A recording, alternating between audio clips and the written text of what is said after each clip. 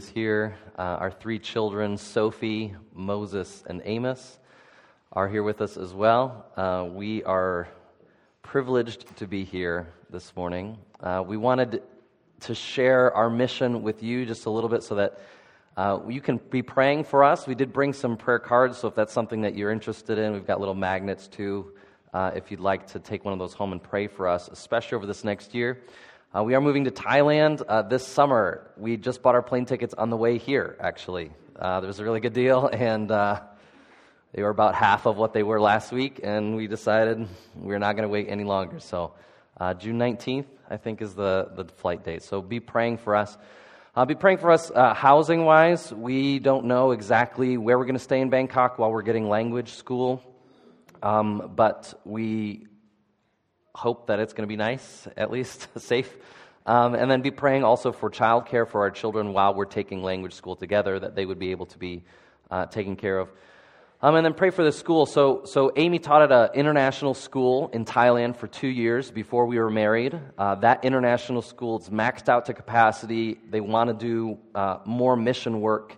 So there's enough funds in that school to actually start a sister school in northern Thailand, which is one of the fastest growing regions in Thailand, and it's as unreached as the rest of Thailand, which is 99% Buddhist and less than 1% of Christian. So be praying for Thailand, and for this mission, it's a great way to help missionary families come in and stay long-term, which is our heartbeat. We love the idea of missionary church planners. We think that's the goal of Christ Church, to spread His Christianity through local churches. So we want to be a help to local churches there.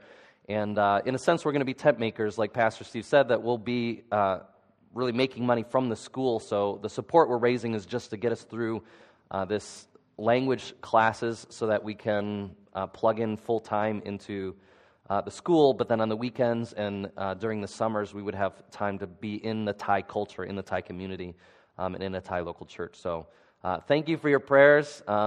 Because we bought our tickets, we're committed, I guess, so we don't get that money back, the non-refundable. We're going one way or another. But God has already provided so much. We're so thankful. Our church in Stillman Valley is very sad to see us go.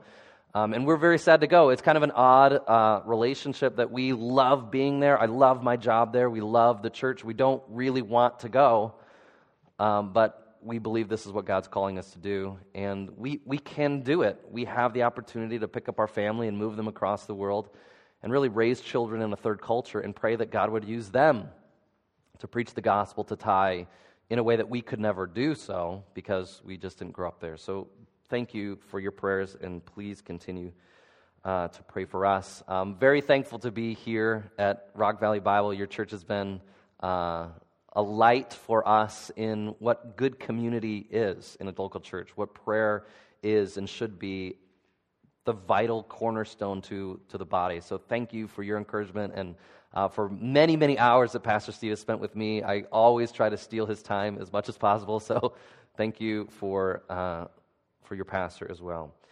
If you have your Bibles, or as I know that you have your Bibles, Isaiah 40 is where we are today. Isaiah chapter 40.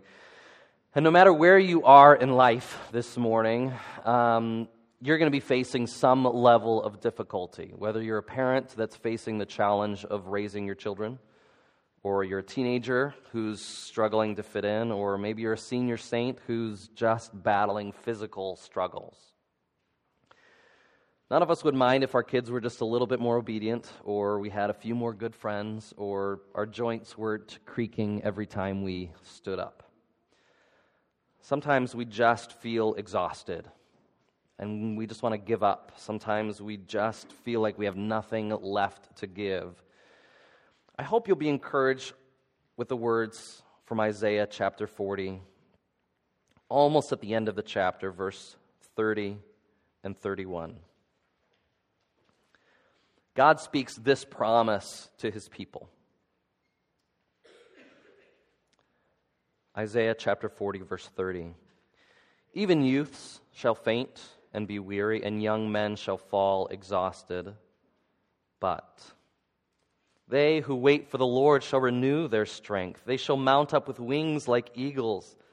They shall run and not be weary. They shall walk and not faint. Now, out of context, these words may give you a nice, warm feeling. You may even have them on your wall at home with a picture of a nice eagle. Waiting for the Lord, you will have boundless energy, as if you're floating on the eagle's wings on the air and sprinting mile after mile after mile without growing tired. But I think if we put the words in their context, we'll be even more deeply encouraged as believers. Now we observe that those who have their strength renewed do something. Do you see what it is in verse 31? Those who have their strength renewed are waiting for the Lord. But what are they waiting for? What are they waiting for the Lord to do? Now, if we were to go back to Isaiah chapter 38, we would run into King Hezekiah, the king of Judah, the lower portion of Israel. And Hebrew history records him as a king who followed God. This king gets very sick. Isaiah comes to him and says, "You will die." And King Hezekiah begs and pleads with bitter weeping that God would spare his life. And God answers his prayers and gives him 15 more years of life. But then Isaiah 39, something else happens. Let's read Isaiah 39 together. At that time, Merodach-Baladan, the son of Baladan, king of Babylon, sends envoys with letters and a present to Hezekiah, for he heard that he had been sick and had recovered. And Hezekiah welcomed them gladly, and he showed them his treasure house, the silver, the gold, the spices, the precious oil, his whole armory, all that was found in his storehouses. There was nothing in his house or in all his realm that Hezekiah did not show them. Then Isaiah the prophet came to King Hezekiah and said to him, "What did these men say, and from where did they come to you?" Hezekiah said, "They were from a far country, from Babylon," he said. "What have they seen in your house?" Hezekiah answered, "They have seen all that is in my house. There is nothing in my storehouses that I did not show them." Then Isaiah said to Hezekiah, "Hear the word of the Lord of hosts. Behold, the days are coming when all that is in your house, and that which your fathers have stored up to this day, shall be carried to Babylon. Nothing shall be left, says the Lord, and some of your own sons, who will come from you, whom you will father, shall be taken away, and they shall be eunuchs in the palace of the king of Babylon." Then Hezekiah said to Isaiah, "The word of the Lord that you have spoken is good." For he thought, there will be peace and security in my day. Think about how horrible this news is for the nation of Israel, God's chosen people. God had always protected them. He had just defeated the mighty army of Assyria that had surrounded Jerusalem like a bird in a cage. And God slaughtered them all and saved King Hezekiah. But you get the sense that King Hezekiah is just sick of fighting. He's just sick of this whole goodness of begging God. And he says the word of the Lord is good. His reaction's in stark contrast to when the Assyrians were surrounding Jerusalem. Stark contrast to when he was sick, where he's on his knees begging with bitter weeping for deliverance. Here he just throws his hands up and says, it's good. You see, the leaders of Israel, even the great kings of Israel, cannot save Israel. So if you were an Israelite, and you heard this news, what would you need?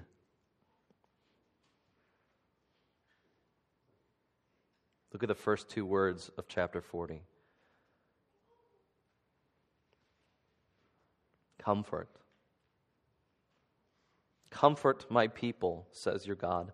Speak tenderly to Jerusalem and cry to her that her warfare is ended, that her iniquity is pardoned, that she has received from the Lord's hand double for all her sins.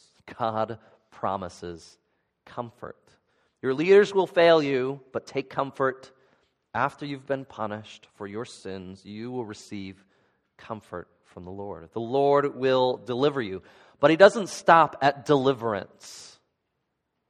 That would be good news, but he gives even better news. He's about to give one of the biggest promises in the Old Testament right here at the beginning of chapter 40.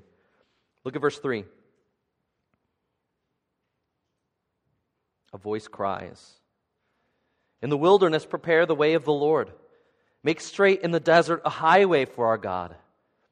Every valley shall be lifted up, and every mountain and hill made low, and the uneven ground shall become level, the rough places a plain. And," look at this, "the glory of the Lord shall be revealed, and all flesh shall see it together." The King is coming. The King that can save you is coming. And the Lord will be unstoppable. There is no earth in his way that can stop his coming. No mountain or valley that can slow his charge. When he comes, all flesh will see the glory of the Lord. Now wait a minute. Seeing the glory of the Lord is not something humans do. You remember Moses saw the back of the Lord's train, and his face glowed. We don't see the glory of the Lord. And realize that seeing the glory of the Lord is not some observation on a television screen where there's some distance and you're kind of watching it as an observer. This seeing is participating in the glory of God. You're fellowshipping with God himself. God himself promises the fullness of his personal presence to his people. What? We are sinners, separated from a holy, infinitely powerful, all-wise, almighty God, and we are going to fellowship with this God. This is too good to be true. It's too unfathomable that an almighty creator would fellowship with his rebellious creation. But, look at the end of verse 5. If you don't believe this, the mouth of the Lord has spoken it. The glory of the Lord will be revealed. All flesh will participate in it together, for the mouth of the Lord has spoken. See, God has made an incredible promise to restore the glorious relationship he has with his people. Is this for real? Will God really fix the earth so that his glory can dwell with us? How good is his word?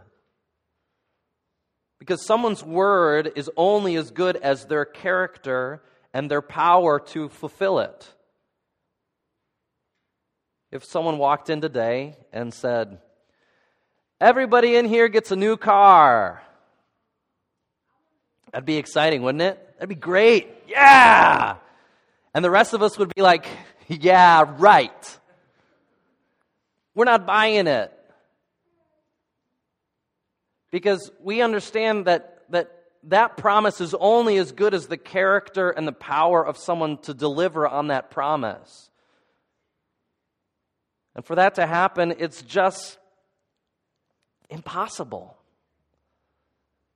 For an infinitely holy God to dwell with man is infinitely more impossible than everyone in here getting a new car. But God has said it. And how good is God's power and God's word? Look at verse 6. What is God like? A voice says, "Cry." And I said, "What shall I cry?" All flesh is grass, and all its beauty is like the flower of the field. The grass withers, the flower fades when the breath of the Lord blows on it. Surely the people are grass. The grass withers, the flower fades, but the word of our God will stand forever. How long will the word of our God stand? Forever. How long will the word of our God stand? Forever. Look at verse 12. Who has marked out the waters in the hollow of his hand, all the oceans in the palm of his hand, has marked off the heavens with a span, enclosed the dust of the earth in a measure, and weighed the mountains in scales and the hills in a balance. He is massive in might. From coast to coast, it's about that far, says God. The seas are about that much. The nations, about that much. All the nations of the earth. Verse 13, who has measured the Spirit of the Lord? Or what man shows him counsel? Whom did he consult? And who made him understand? Who taught him the path of justice and taught him knowledge and showed him the way of understanding? Who's God's teacher? No one. He is infinitely wise. Look at verse 15. Behold, the nations are like a drop from a bucket, and they are counted as dust on the scales. Behold, he takes up the coastlands like fine dust. Verse 17. All the nations are as nothing before him. They are counted by him as less than nothing, and emptiness. To whom then will you liken God, or what likeness compare with him? An idol? Ha! A craftsman casts it, and a goldsmith overlays it with gold and casts for its silver chains. And he is too impoverished for an offering, chooses wood that will not rot. He seeks out a skillful craftsman to set up an idol that will not move. Do you not know? Verse 21. Do you not hear? Has it not been told you from the beginning? Have you not understood it from the foundations of the earth? It is he who sits above the circle of the earth, and its inhabitants are like grasshoppers, who stretches out the heavens like a curtain and spreads them like a tent to dwell in, who brings princes to nothing and makes the rulers of the earth as emptiness. Verse 25, to whom then will you compare me that I should be like him, says the Holy One. Lift up your eyes on high and see who created these. He who brings out their hosts by number, calling them all by name, by the greatness of his might, because he is strong in power, not one is missing. 70 billion trillion stars, and every one of them named by God. And he holds them in existence every moment. Every nation, just like dust on a scale to God. You see, this is the God that promises to dwell with his people. And if his promise is as good as his character and power, we can be confident that this glorious God is glorious enough to fulfill his promise. This God is not like the grass that withers in the heat of the day. This God endures forever. This God doesn't have to worry about unexpected circumstances coming into his life because he ordains and sustains it all. He's infinitely powerful. He's personal. He's not like a clockmaker that wound up this world and set it on a shelf. He sustains by the word of his power. He's not fickle or random. He knows exactly what he's doing every moment, everywhere in the universe, in everyone's life. And this makes the promise even more spectacular, because not only can we be confident that God is able to gloriously fulfill his promise, think about what he's promised. To live with us, to fellowship with us forever. It is His desire to be close to you. Us, sinners. And rather than enslaving us or oppressing us or smushing us when we sin, look at verse 28.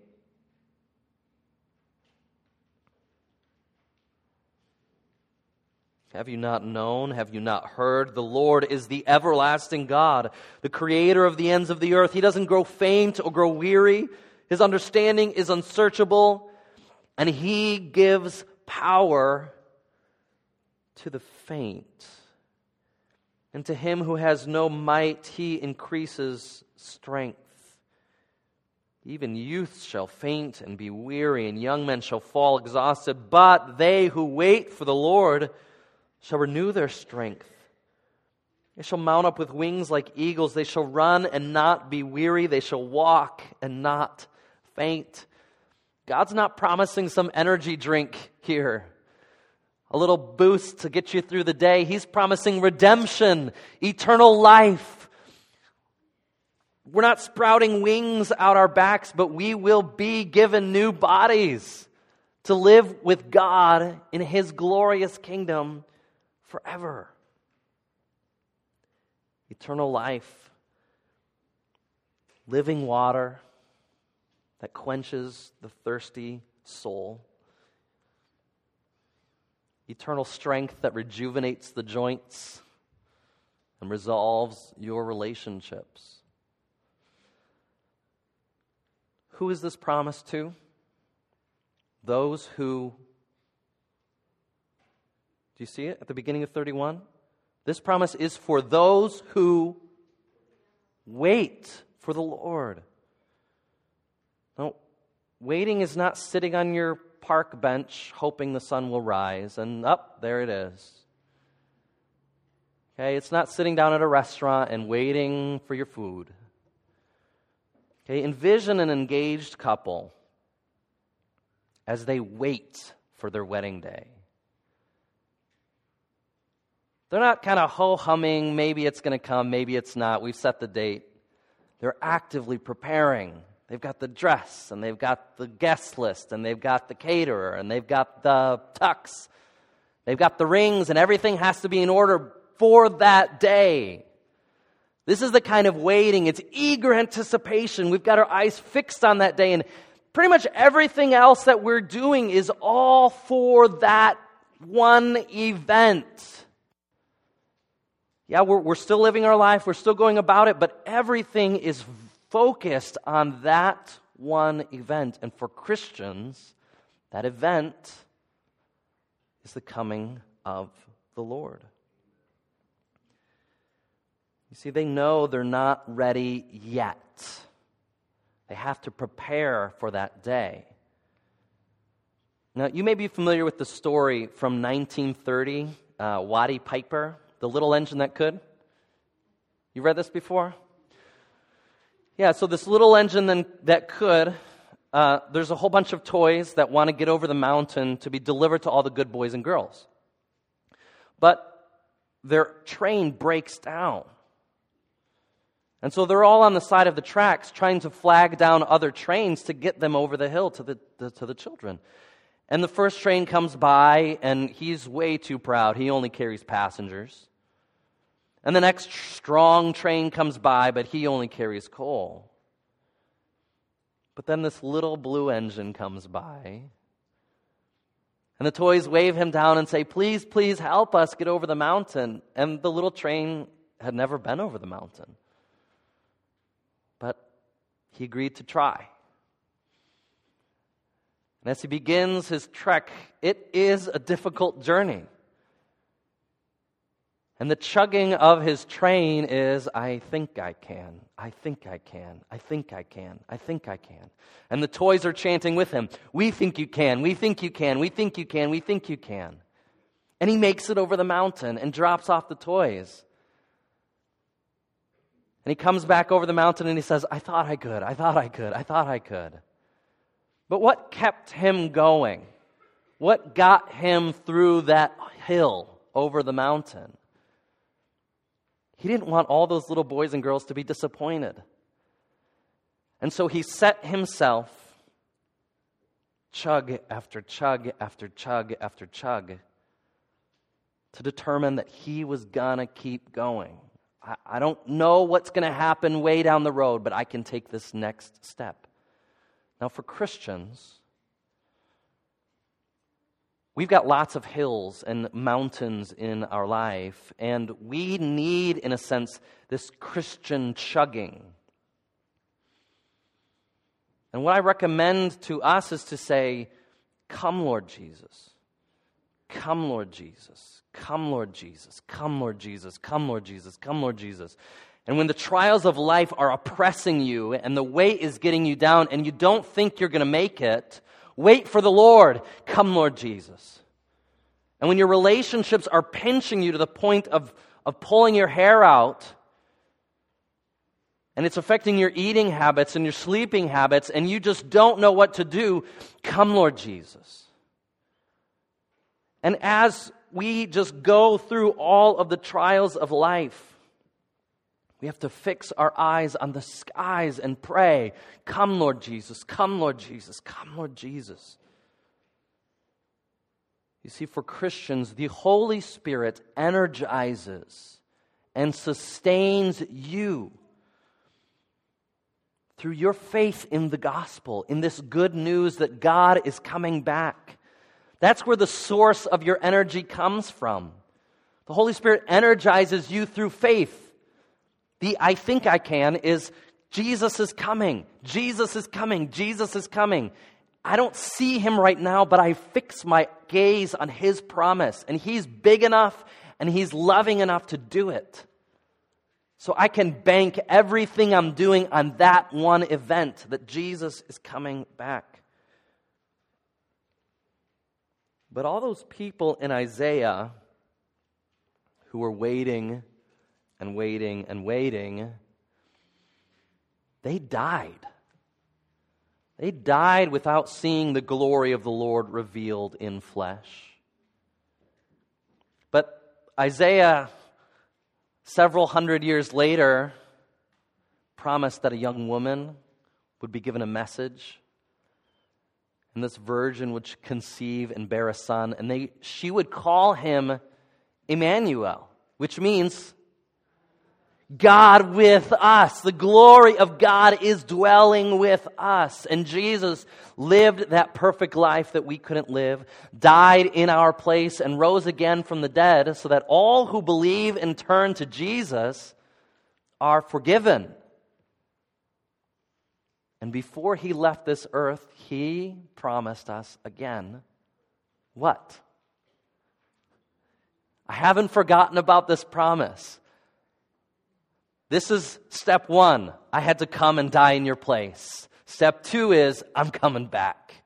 And I'm going to remake this world. And it is going to be perfect and beautiful. And all of those sinners will get their due. And all of those righteous will get their due. And we say, we're sinners. And he says, I'll take it for you. I'll take the punishment for you.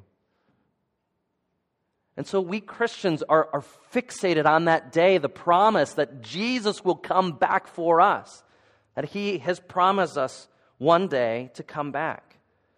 So I want to talk about in 1 Peter how this connects to Isaiah. So if you have your Bibles, turn to 1 Peter chapter 1, and we'll see the intersection of the gospel in the New Testament with the faith of these Old Testament saints. Salvation has always been by faith. Adam, Abraham, Moses, David, Elijah, all saved by faith. If we look at 1 Peter 1, we see the connection between this gospel and Isaiah.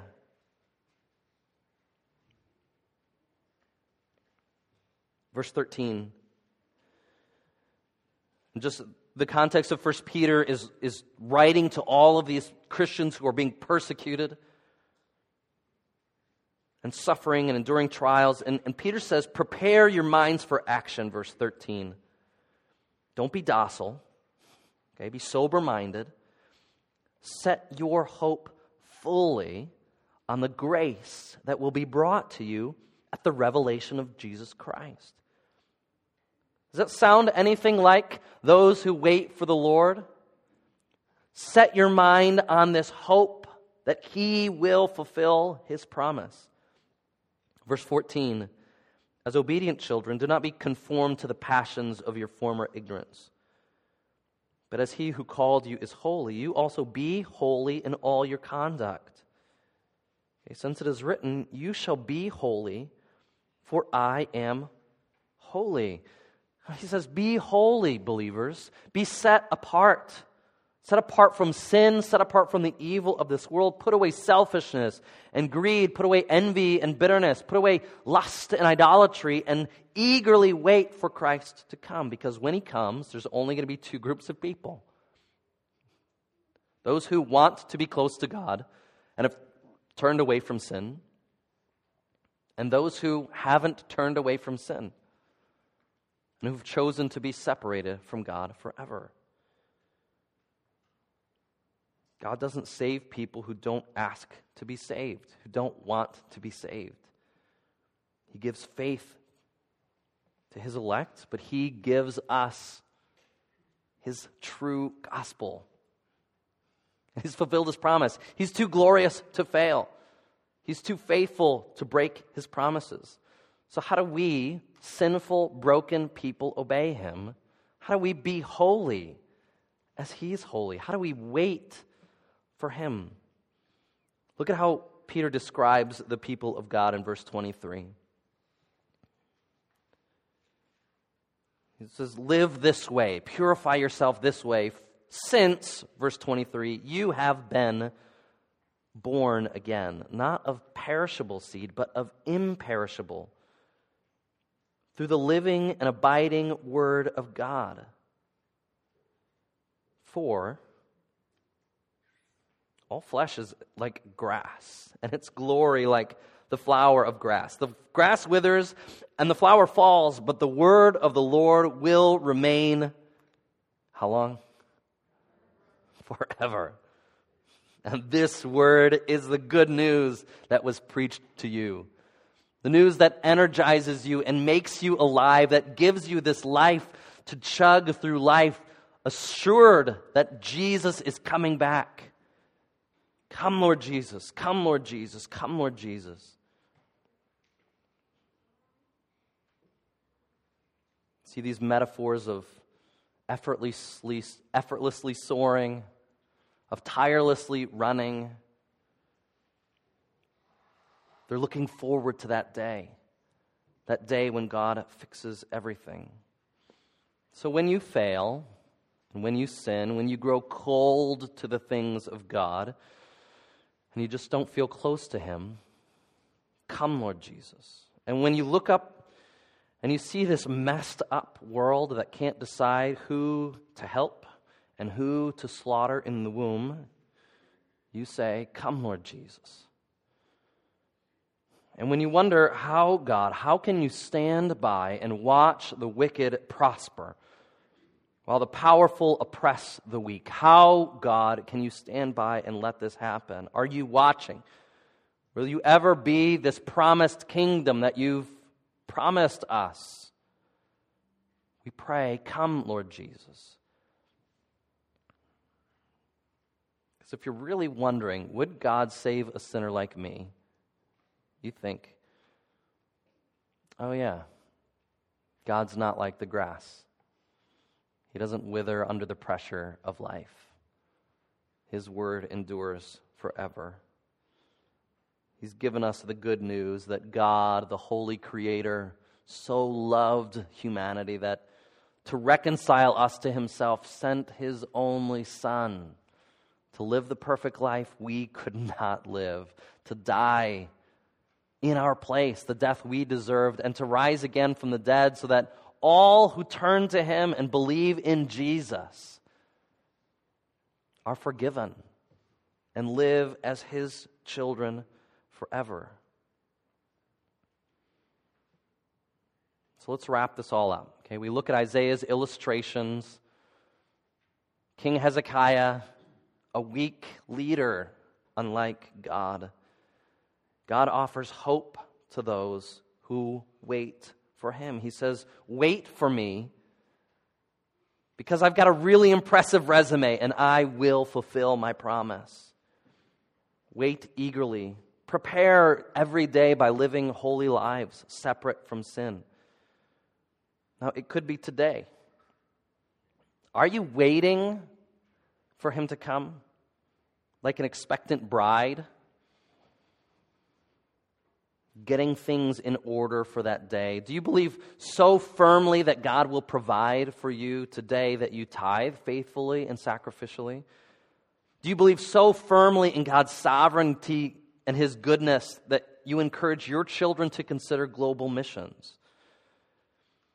Do you affirm God's love so deeply that you're able to forgive those that have wronged you? And look around at this world and know that God will make things right. You see, this is gospel-centered living.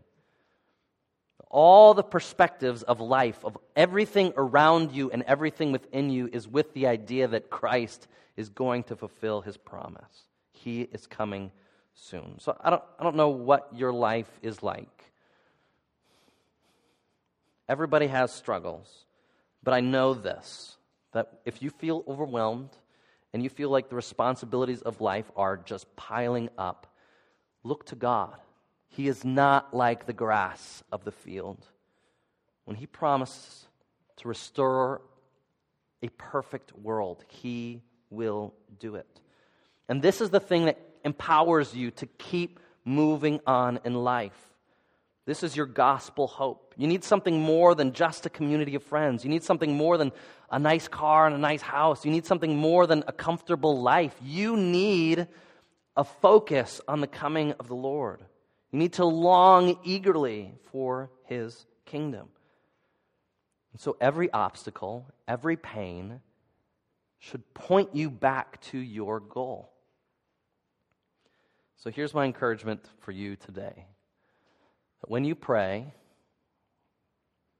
as much as possible, remember the template of the Lord's Prayer where Jesus says, "Let your kingdom come. Your will be done on earth." Pray that God would come back. When you pray for your breakfast cereal, pray that Jesus would come back. Don't let your life's goals stop you. Okay? Don't let the busyness of life stop you from focusing on what's really important. See, the gospel energizes us to eagerly wait for Jesus to come. Let's ask him to come back even right now, would you? Our Father in heaven, we pray that you would return even now. Come back now, Lord Jesus. Some of us feel like Hezekiah, where we just feel like we've thrown in the towel. We've given up on some things. And God, some of us have become complacent that we just don't pray like we used to. We don't give like we used to. We don't fellowship like we used to. We don't pursue holiness like we used to. Or maybe some of us have just never really even considered how vital this focus of life is, that you are coming back, that we need you to energize us, to make it over the mountains of life by our faith and our prayers that you are coming. So come, Lord Jesus. Come, Lord Jesus. Come, Lord Jesus. Establish your kingdom. And until then, keep us faithful, we pray. In Jesus' name, amen.